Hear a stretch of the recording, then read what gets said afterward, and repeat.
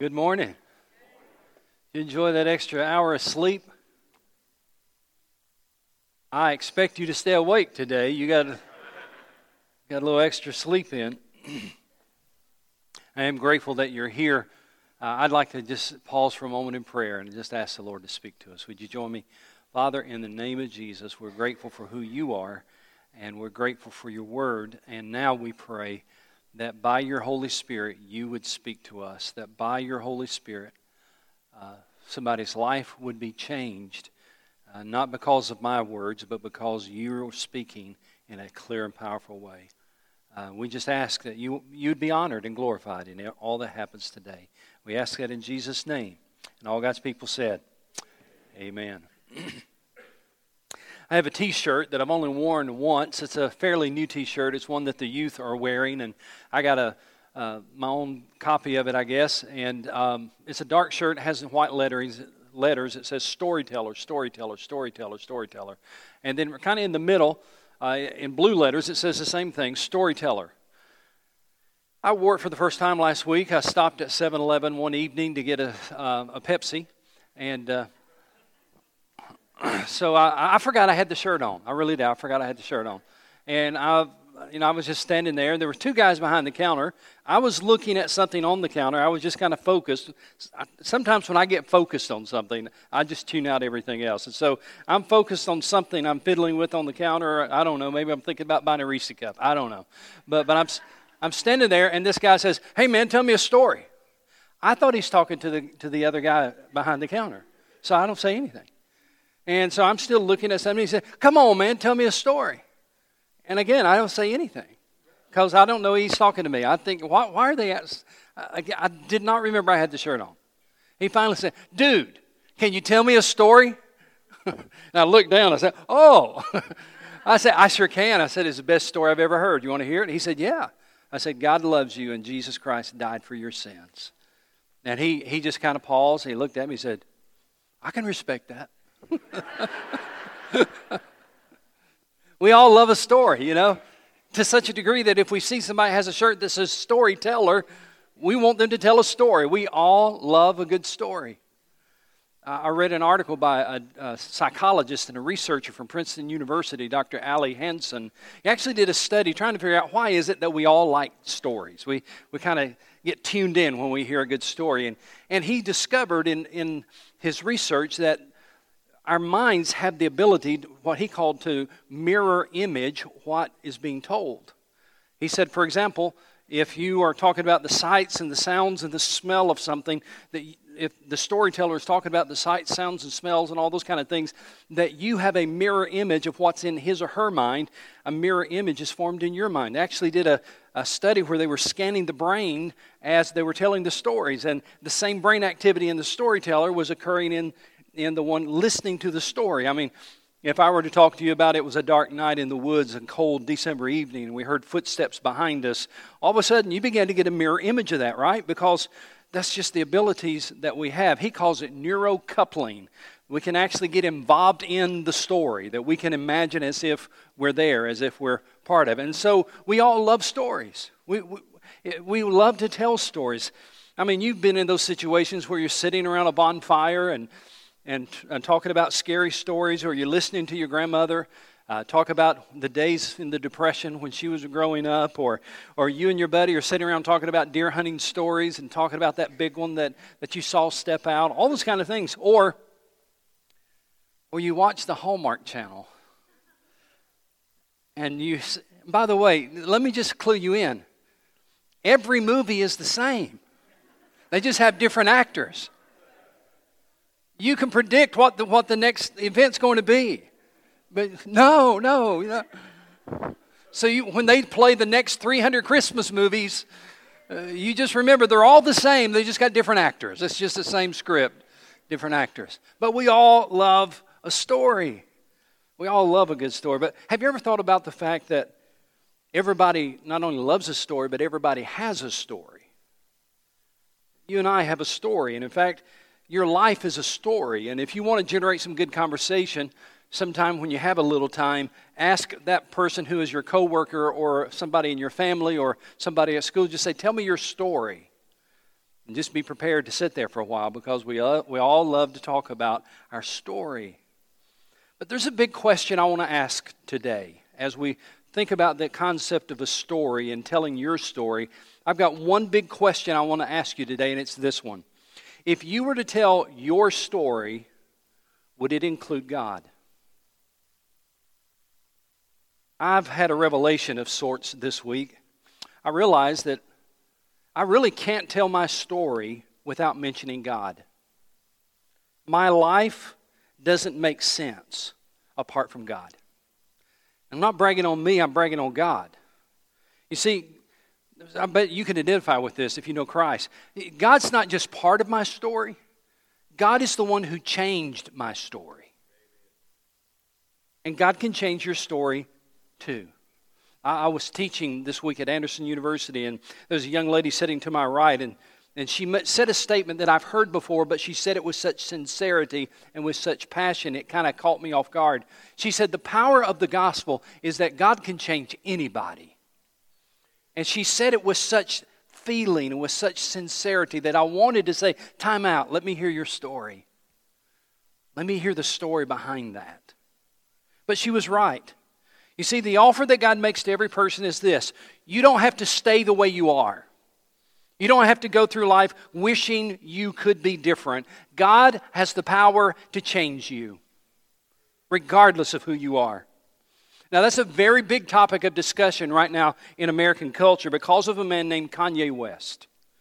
How many know who Kanye West is? Raise your hand. All right, a lot of you. I didn't ask that in the first service. I knew better. But I explained it. Let me tell you who Kanye West is. Kanye West is a rapper and a singer. He's also a songwriter, a record producer, an entrepreneur. He's a fashion designer. He's just done all kinds of things. Very, very famous. And in lots of circles in American culture, he would be considered a cultural icon. Well, Kanye West is a man who not too long ago came out and said that he is now a Christian, that he is now a follower of Christ, and an unashamed follower of Christ. To such a degree that he was on a late night talk show and one of the hosts said, Kanye, does this mean that you're now a Christian singer? He said, no, I'm a Christian everything, which I thought was a pretty good answer.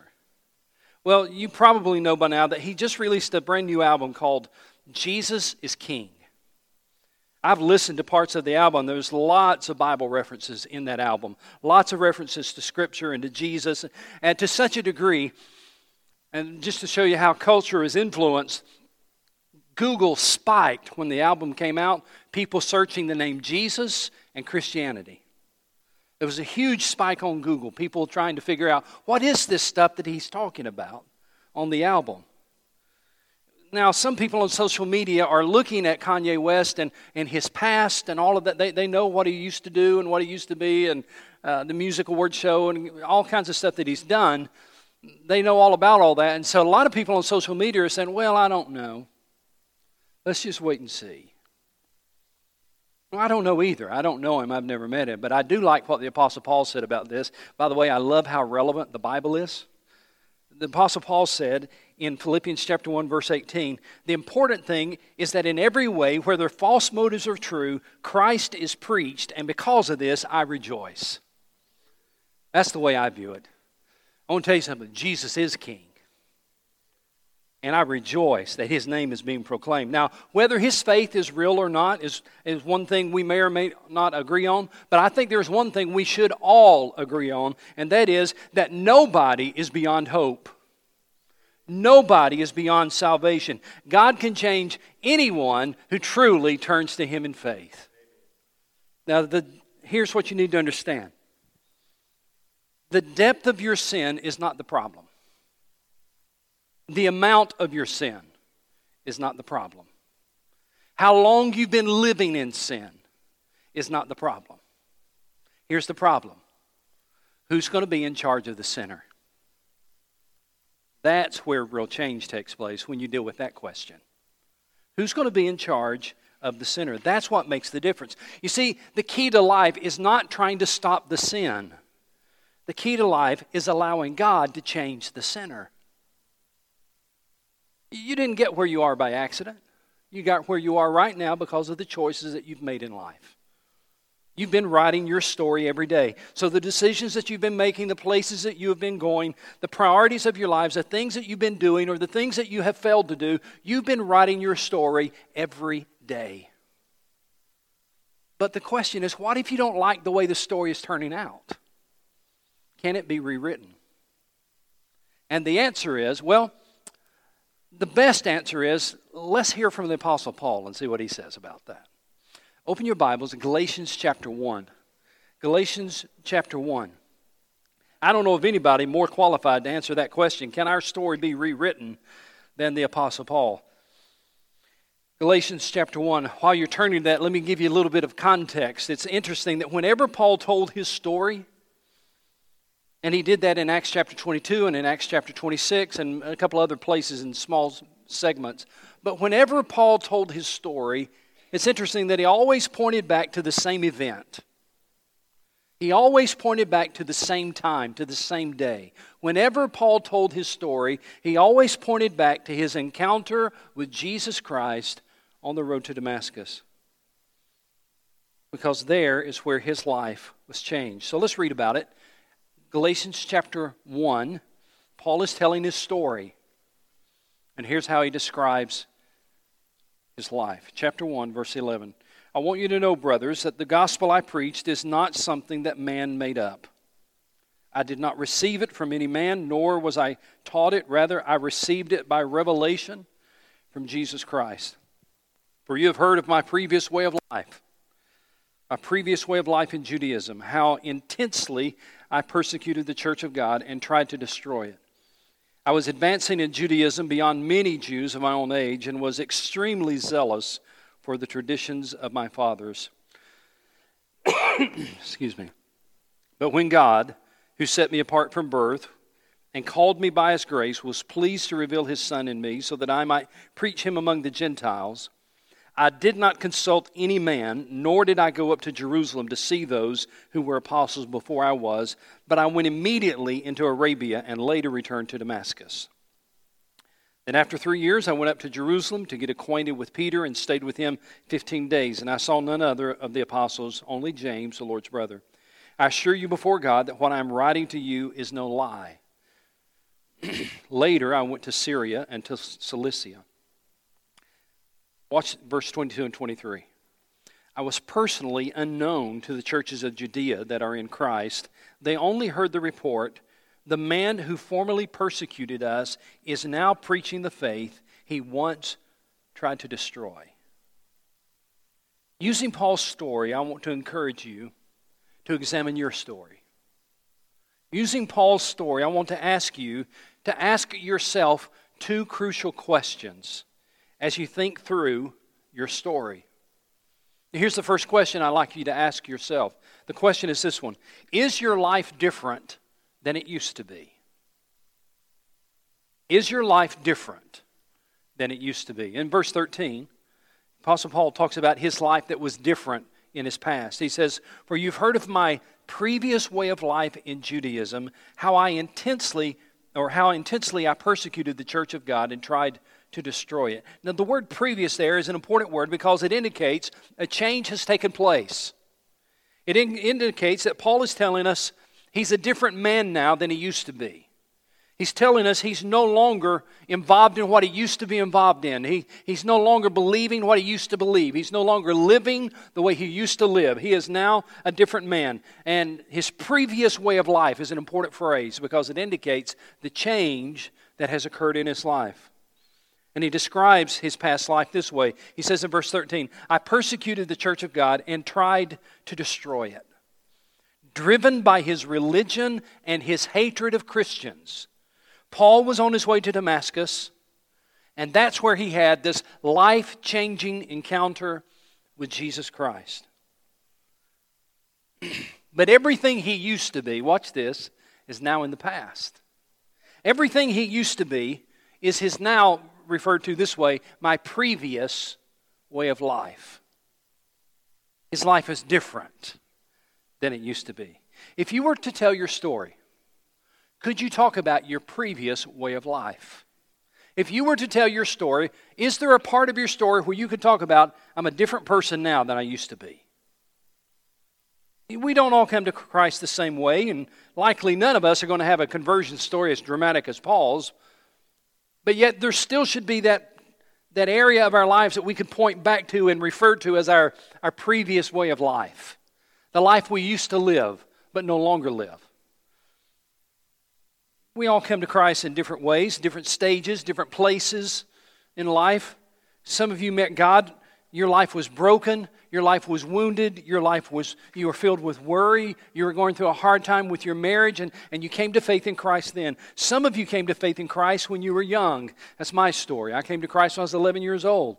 And so my previous way of life was not a whole lot different from the life that I've lived now. Except here's the difference. Watch this. It's not that my actions were that much different. I was 11 years old. I wasn't doing a whole lot of bad stuff. But my heart was now different.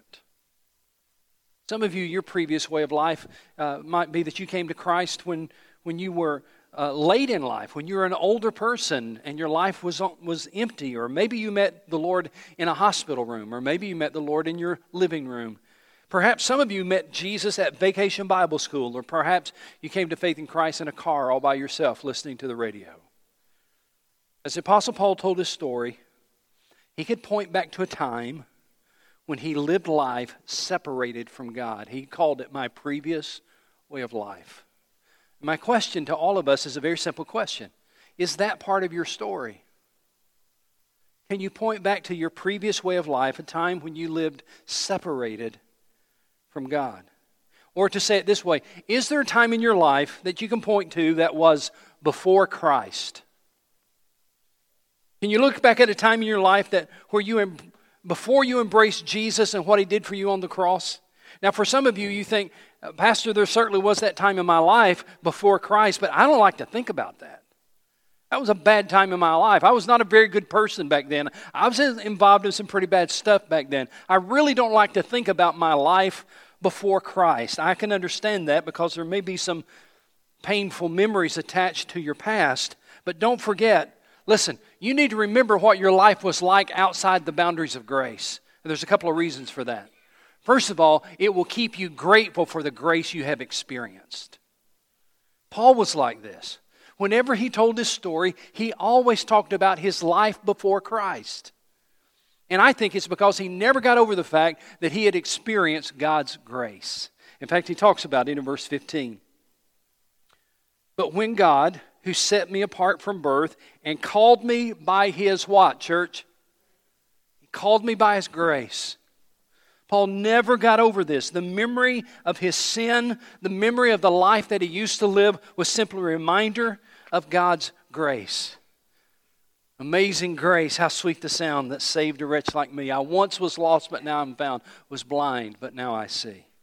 Now, you don't need to glory in your past before Jesus, but neither do you need to forget it, because it is a reminder that you are a recipient of God's grace. You probably know by now that the man who wrote those words, Amazing Grace, was a former slave trader named John Newton. John Newton, before he was saved, was a slave trader, and after he was saved, he wrote the words to Amazing Grace. But you may not know that he also wrote something else. He wrote his epitaph for his own tombstone. Before he died, he instructed, this is what I want you to put on my tombstone. Let me read you what's on his tombstone, written by John Newton. He said, John Newton, clerk, once an infidel and a libertine, a servant of slaves in Africa, was by the mercy of our Lord and Savior Jesus Christ preserved, restored, pardoned, and appointed to preach the faith he had so long labored to destroy. Newton never forgot what it was like to be a recipient of grace. What's your story? Is there a time where you can point back to a BC time before Christ and say, that was my previous way of life, but thank God for His grace? Your painful past or the memories of your past not only remind you of grace, but let me tell you something else. It qualifies you to talk to somebody else who still needs grace. Look what he says in verse 16. To reveal His Son to me so that I might preach Him among the Gentiles. That is, so that I might share with others this grace that I have experienced. You see, you've got a story to share, and it's not a story about you. It is a story about what God has done for you. Is your life different than it used to be? If it is, praise the Lord. And if it's not, then come to faith in Christ so He can make you different from the person you used to be. That's the first question. Here's the second question. As we look at the story of Paul, and as you examine your own story, the second question I want you to consider is this one. Is your faith in the one you used to reject? Is your faith in the one you used to reject? Look in verse 23. It says, the man who formerly persecuted us is now preaching the faith he once tried to destroy. One of the signs of true salvation is that you now embrace what you once rejected. One of the signs of true salvation is that you now embrace what you once rejected. Now, I told you I came to faith in Christ when I was 11 years old. But you need to understand something. I knew the gospel long before age 11. I had heard the gospel many times. I grew up reading my Bible. I grew up going to church and praying and all those kind of things. I knew about the Lord. I could have turned to faith in Christ at 7 or 8 or 9 or 10, and I didn't. And for the life of me, I can't tell you why. I just kept saying to my dad, I'm not ready, I'm not ready, I'm not ready. You know what I was doing? I was rejecting the Lord Jesus. I was not a bad person, but I was still rejecting the Lord Jesus. I knew the gospel. I knew I needed the gospel. I wasn't ready to surrender to the gospel. I kept rejecting the Lord Jesus until age 11. That might describe your life. You know the gospel. You know what you need. But have you embraced the one you have been rejecting? See, that really is salvation. Maybe you don't know Christ yet and you're thinking, oh, my feeling about Christians is this. All Christians are weak. All Christians are a bunch of hypocrites. There was a Jesus, but He was just a good teacher and a moral man. And the Bible was written to deceive people. It was written by men to deceive people. That is a summary of what a lot of people who don't know Christ sometimes say when you try to talk to them about their story. There's a man in North Carolina that I knew named Carol, and he told me those 4 things. Carol told me one day, sitting in his basement, he said, all Christians are weak. He said, they're a bunch of hypocrites. He said, Jesus did live, but He was nothing more than a good moral man and a good example. And the Bible was written by men to deceive people. His mind was made up. He had no use for Jesus. His brother, who was a deacon, talked to him about Jesus. His wife, who was the chairman of the search committee that brought me to that church, talked to him about Jesus. His friends talked to him about Jesus, and I talked to him about Jesus on multiple occasions sitting in his basement. But his mind was made up. Nothing could change his mind. He continued to reject the Jesus we talked about. Late in life, God did what no man could do. Late in life, Carol one day embraced the Jesus he had been rejecting. Late in life, he changed his mind and changed his heart toward Jesus. And instead of rejecting Him as Savior, he received Him as Savior. And people have been doing that for centuries. That's what Paul talks about in verse 23. They only heard the report, the man who formerly persecuted us is now preaching the faith he once tried to destroy.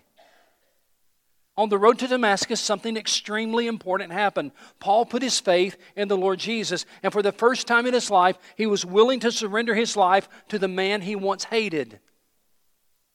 How do you explain that apart from God? He was willing to put his faith in the one that he hated. For the first time in his life, he was no longer in charge. For the first time in his life, he's willing to follow Jesus and serve Jesus. Can I say to you, listen to me, up in the balcony on the lower floor, God's got a better plan for your life than you do. But the question is going to be, are you willing to submit to Him? That's a scary thought. Letting God have control over your life, that is a very scary thought. To surrender your heart, your life to Him, that is a scary thought. But if you really want your life to change, It involves embracing the Jesus you have been rejecting. So what's your story? Can you, don't just say, well, I'm a religious person or I'm a good person or all those kind of things. I want you to be able to say, there was a time in my life, my previous way of life, and I lived this way, but now Jesus has changed me. I want you to be able to say, there was a day when I embraced the Lord Jesus, the same one I had been rejecting. That made all the difference in my life.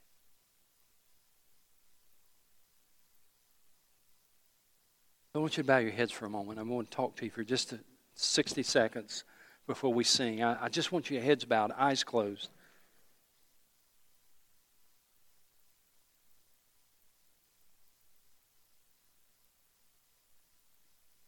Are you willing to embrace the one today that you've been rejecting? You see, you're either rejecting Jesus or you are accepting Him. There's really no middle ground there. You're either rejecting Jesus or you're accepting Him. Have you put your faith in the one called Jesus? Apostle Paul would have said, let me tell you my story. It was a day when I finally realized that Jesus is real. It was a day I finally realized how much I desperately needed Him to change me. There was a day I realized that the only way to be the person I wanted to be was not trying to stop the sin, but allowing Him to change the sinner.